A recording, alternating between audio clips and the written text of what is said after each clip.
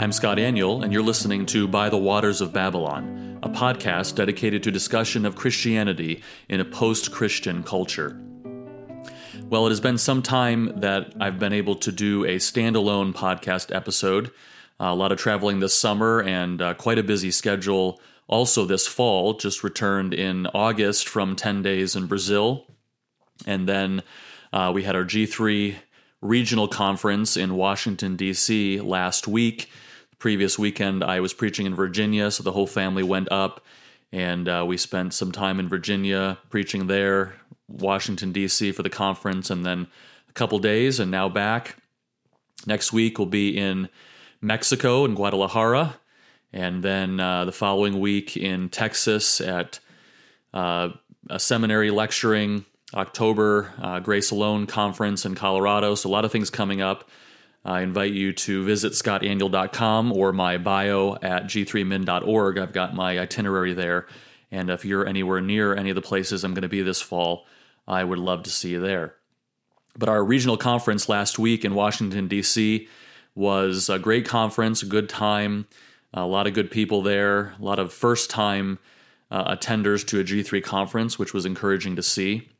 But the theme of the conference was particularly relevant, I think. The theme of the conference was the sufficiency of Scripture. And so all of the sessions were focused on that from one angle or another. My session was from 2 Peter chapter 1, verses 16 through 21, where Peter argues that the word is more sure. We find in verse 19, and we have the prophetic word more fully confirmed, literally, and we have more sure the prophetic word, to which you will do well to pay attention. And got a lot of positive feedback from the message. I made the argument that the word, the completed canon, the 66 books of the inspired Word of God, are more sure than even if we had direct revelation from the Lord or a personal, individual, subjective, supernatural experience from the Holy Spirit. And I pushed back in particular against the common thinking that is very common in modern evangelicalism today, that we ought to expect to hear from God. In its more extreme forms, of course, there are those who teach that we ought to expect to receive prophetic revelation from the Lord. And so I addressed that a little bit. But the specific teaching that I pushed back against in particular was not the continuationist view of prophecy, but rather those cessationists who nevertheless argue that we still ought to expect to receive a still small voice, a nudge from the Holy Spirit, a peace from the Holy Spirit, that sort of language. And I would argue that no single book has done more to spread this kind of expectation among evangelical Christians, especially Baptists, than Henry Blackaby's Experiencing God. Blackaby in his book says, God still speaks to his people. If you have trouble hearing God speak, you are in trouble at the very heart of your Christian experience. And this is someone who claims to be a cessationist. Charles Stanley, Priscilla Shirer, there are many today who claim to be cessationists who nevertheless teach this. Again, Blackaby. The testimony of the Bible from Genesis to Revelation is that God speaks to his people, and you can anticipate that he will be speaking to you also. Charles Stanley argues God loves us just as much as he loved the people of the Old and New Testament days. We need his definite and deliberate direction for our lives, as did Joshua, Moses, Jacob, or Noah. As his children, we need his counsel for effective decision-making. Since he wants us to make the right choices, he is still responsible for providing accurate data, and that comes through his speaking to us. Again, I think this is very common language and expectation among most evangelical Christians today. The idea that God spoke regularly throughout the scriptures. This was a normal experience for most people in the Bible, and therefore why shouldn't we expect that God would speak to us today? Maybe not verbally, maybe not prophecy. We're cessationists after all, but we expect to receive a nudge from the Holy Spirit, a peace, that the Holy Spirit will lay things on our hearts. You'll hear that kind of language. But I argued in my sermon at the conference that this kind of thinking reveals two significant misconceptions about supernatural experiences that are recorded for us in the Bible.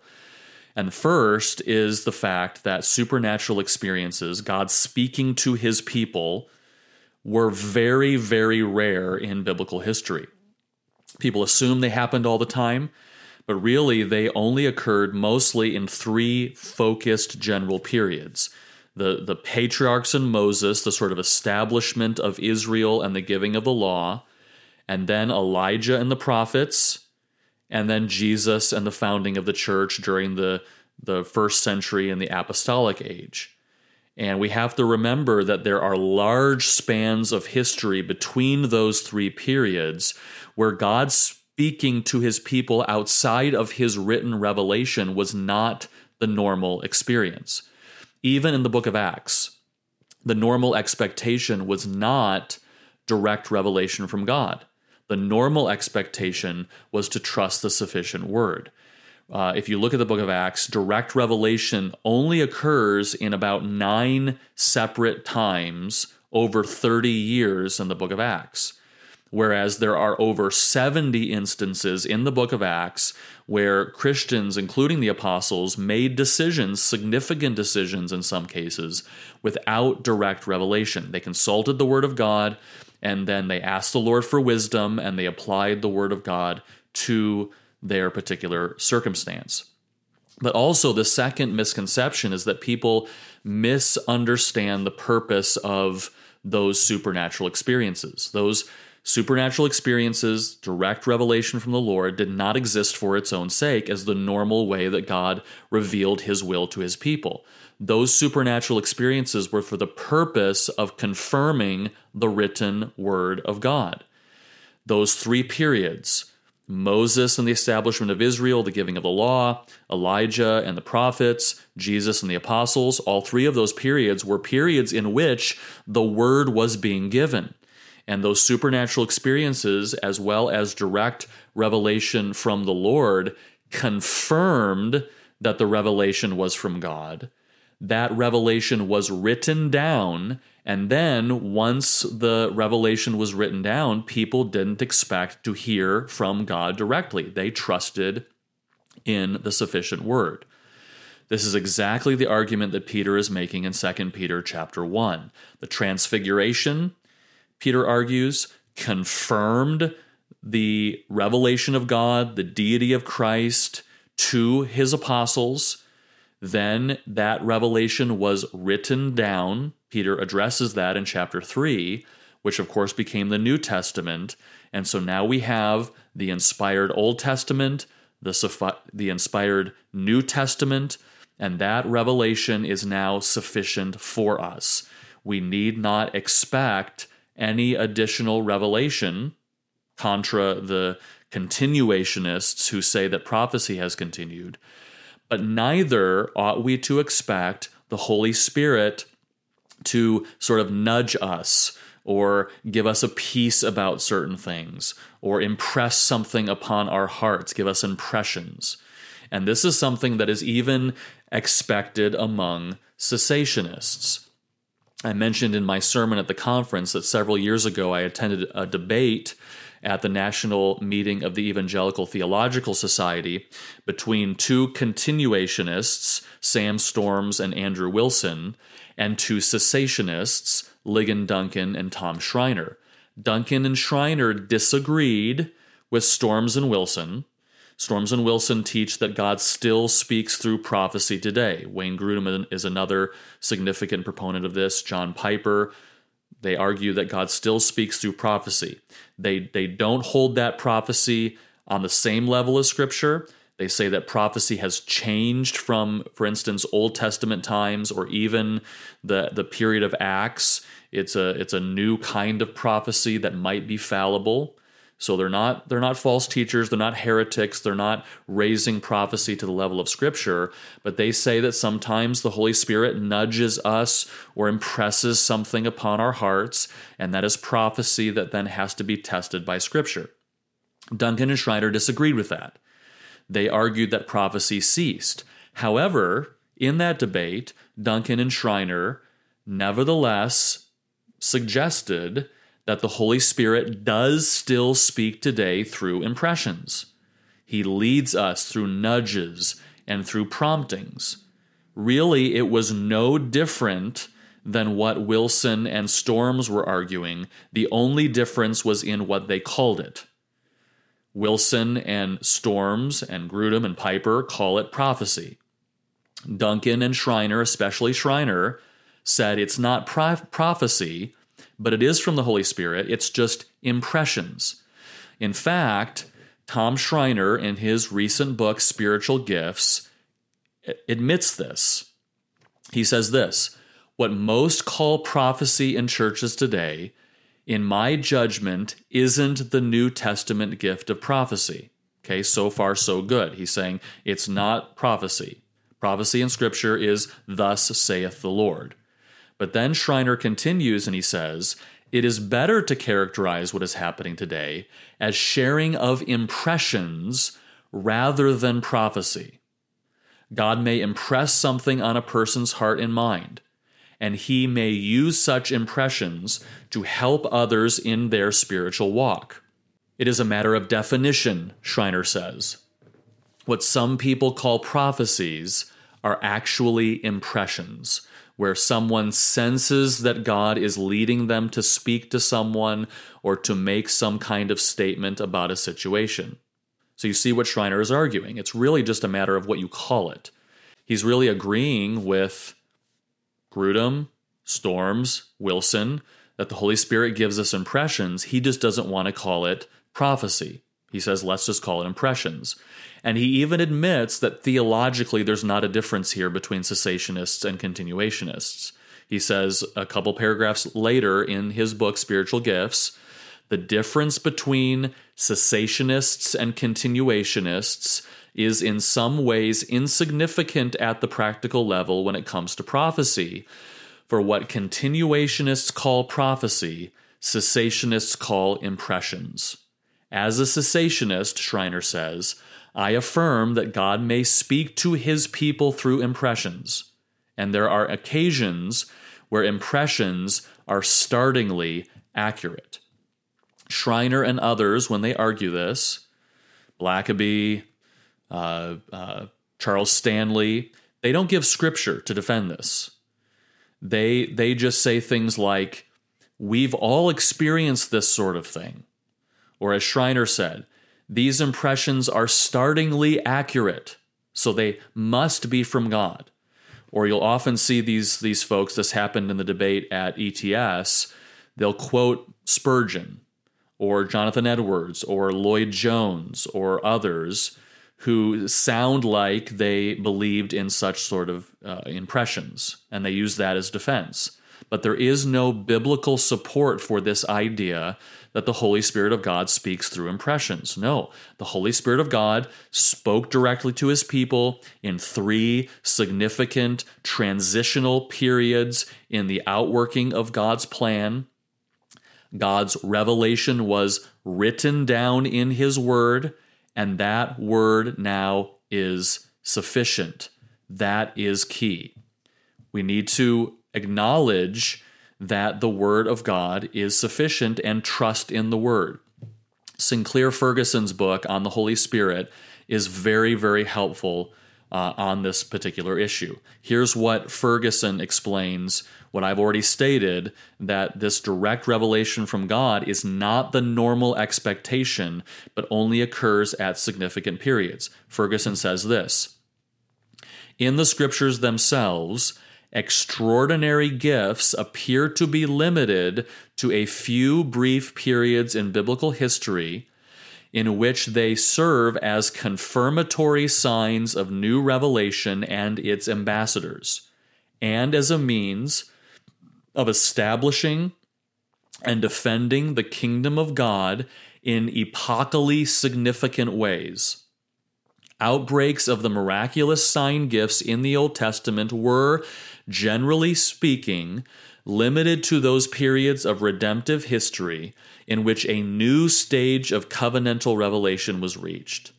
But these sign deeds were never normative, nor does the Old Testament suggest they should have continued unabated even throughout the redemptive historical epoch they inaugurated. Consistent with this pattern, the work of Christ and the apostles was confirmed by signs and wonders. In other words, to focus on the relatively few cases in biblical history of extraordinary works of the Holy Spirit and direct revelation from God, and to draw from those a theology that assumes this to be the regular activity of the Holy Spirit or of God, fails to take into account the purpose of these works in the overarching plan of God. 2 Timothy 3:16 and 17 say that the Scriptures are sufficient to equip us for every good work. We don't need impressions. We have something more sure. Scripture is sufficient for every good work. 2 Peter chapter 1 says that his divine power has granted to us all things that pertain to life and godliness through a knowledge of him who called us to his own glory and excellence. And where do we get that knowledge? Later in the same chapter, Peter says, we have a prophetic word more fully confirmed in the Old Testament, and now Peter is saying inscripturated in the New Testament. Scripture is sufficient. How do we know the will of God then? That's why people want impressions. Well, the Word of God tells us. Romans chapter 12, verse 1. I appeal to you, therefore, brothers, by the mercies of God, to present your bodies as a living sacrifice, holy and acceptable to God, which is your spiritual worship. Do not be conformed to this world, but be transformed by the renewal of your mind. And all of that is leading to this purpose clause, so that by testing you may discern what is the will of God, what is good and acceptable and perfect. You want to know God's will for your life? Don't expect impressions. Don't expect a peace. Don't expect the Holy Spirit to lay something on your heart. If you want to know the will of God for your life, present your body as a living sacrifice. Don't be conformed to this world. Renew your mind by the sufficient word, and then ask God for wisdom. James 1:5 says, if any of you lacks wisdom, let him ask of God. Immerse yourself in the sufficient word, and God will give you the wisdom to accurately apply the sufficient word to your particular circumstance. Now, the question is, well, what does the Holy Spirit of God then do today? That's a question that came up after my session last week. People said they tracked with me. They tracked with the passage in 2 Peter chapter 1. But then the natural question is, well, how does the Holy Spirit work? Or is the Holy Spirit working today? And he absolutely is. But if you look at the New Testament, what you find, the dominant activity of the Holy Spirit in the New Testament is particularly in the epistles, which the epistles serve as the normative expectation for us as Christians today. The dominant activity of the Holy Spirit is not supernatural experience, it's not direct revelation, and nowhere do we find this expectation of impressions or laying things on our hearts. The dominant activity of the Holy Spirit for us as believers today is sanctification. The Holy Spirit of God takes the word that he inspired and he sanctifies us by his word. Every activity of the Holy Spirit today is done through the word that he inspired. The Holy Spirit regenerates unbelieving dead hearts. But how does he do that? He does it through the inspired word. Then, once a heart has been regenerated, another way that the New Testament describes this is that the Holy Spirit illuminates our hearts. What does that mean? There's a great misconception in the doctrine of illumination today.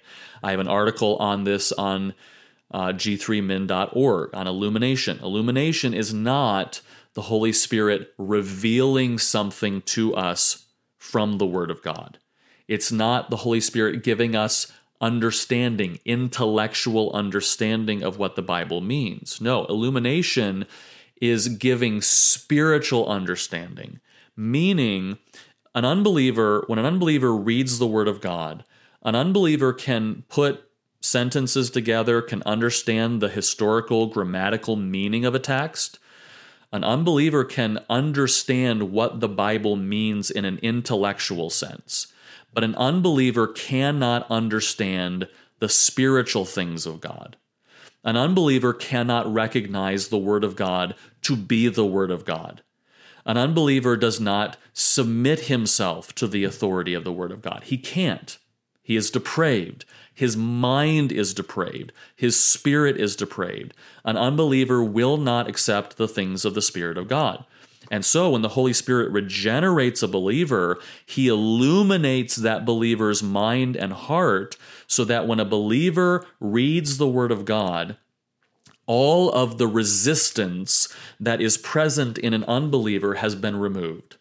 The blindness has been removed. A believer who reads the Word of God recognizes the spiritual significance of the Word of God. That would not happen without the Holy Spirit. So the Word of God is sufficient, but only because the Holy Spirit is working through His Word in the heart of a believer. We must never separate the Word of God from the work of the Spirit. We must never simply assume that the Word of God alone is sufficient without the Spirit. The Spirit is working through the Word in an effectual means in the heart of a believer, but neither should we expect the Holy Spirit to work apart from His Word. The Holy Spirit regenerates through His Word. The Holy Spirit illumines our hearts to accept the things of the Spirit of God through the Word. The Holy Spirit actively convicts us of sin as we read the Word, as we hear the preaching of the Word. Again, the dominant activity of the Spirit in the New Testament is sanctification. He sanctifies us through His Word. He comforts us through His Word. Everything that the Spirit does is through the Word that He inspired. One of the best places to see this is in Ephesians 5:19, where Paul says, "Be filled by the Spirit." And what does it mean to be filled by the Spirit? Well, look at the parallel passage in Colossians 3:16. Ephesians 5:19 and Colossians 3:16 are almost identical, except where Ephesians 5:19 says, "Be filled by the Spirit," Colossians 3:16 says, "Let the word of Christ richly dwell within you." Those are equivalent concepts. To be filled by the Spirit is to let the word of Christ richly dwell within us. The Spirit fills us with His Word. That is how He works. Without the Spirit's work, the Word would not be effectual for regeneration, for sanctification, for conviction, for comfort.